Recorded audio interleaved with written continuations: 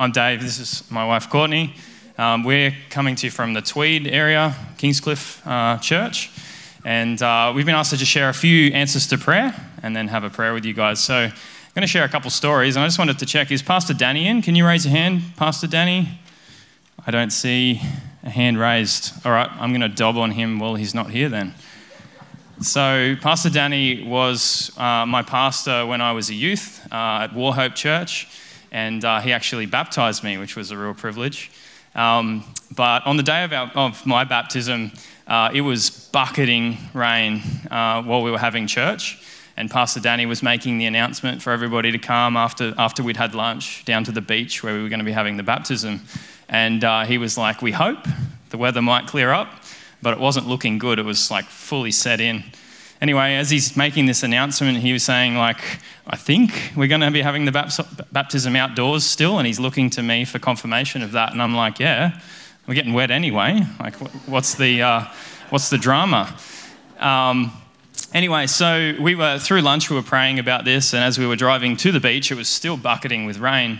And so we're just praying, Lord, doing this today as a testimony to what you've done in my life. And it would be really exciting to me if all of the people that were coming to witness my baptism didn't have to get drenched in the process. So from the drive from War Hope to Bonny Hills, which is about 30 minutes or so, we were just continuing to pray. And as we got within cooee of the beach, we started to see this little blue patch in the sky.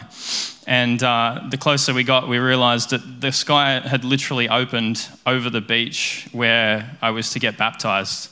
And you can imagine as a baby Christian how blessed that made me feel. And it just was a reassurance that God was present over that experience. And it gets me thinking, right, like Jesus says we should have the faith of a little child, yeah? And as a baby Christian, that was the kind of faith that I possessed. I was like, yeah, I'm getting baptised, God, I'm doing this for you. You owe me, And of course, as you mature in your faith, you realize God doesn't owe you anything. But I think that's the kind of boldness that we've been hearing about this weekend, right?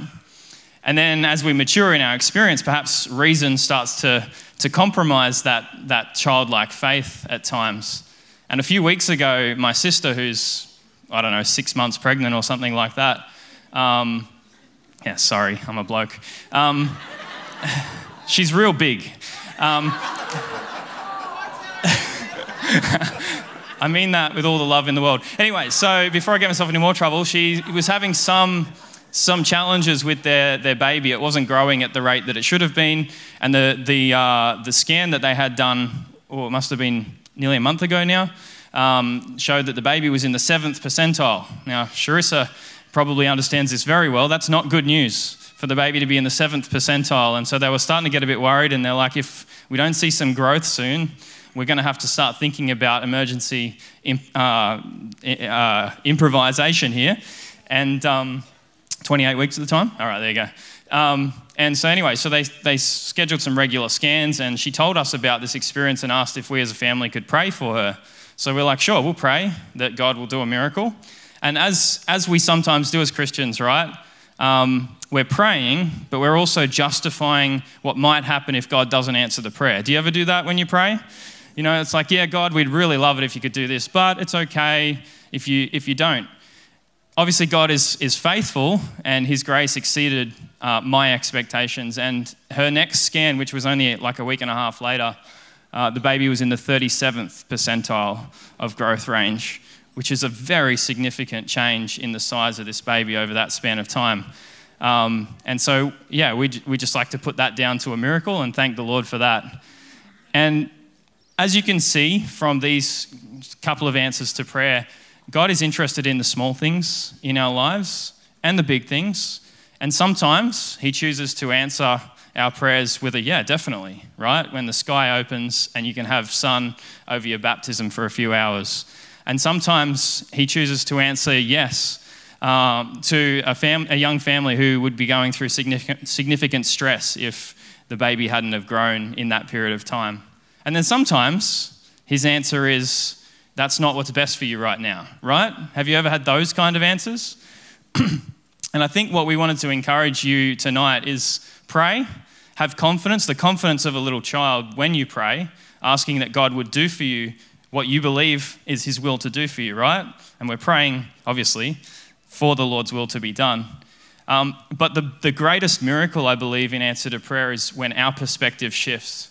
And I really appreciated that from Justin's testimony this morning, when his perspective shifted and he realized, I'm blessed in the struggle, right?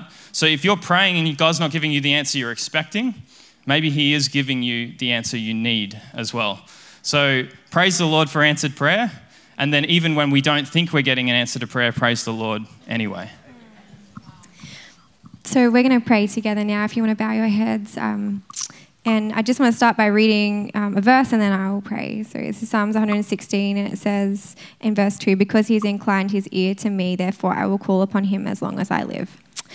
So Heavenly Father, we want to pause at this time and praise you because you're a good God who is so interested in your creation and you so care about the little things and the big things in our lives, God, because you know us so well.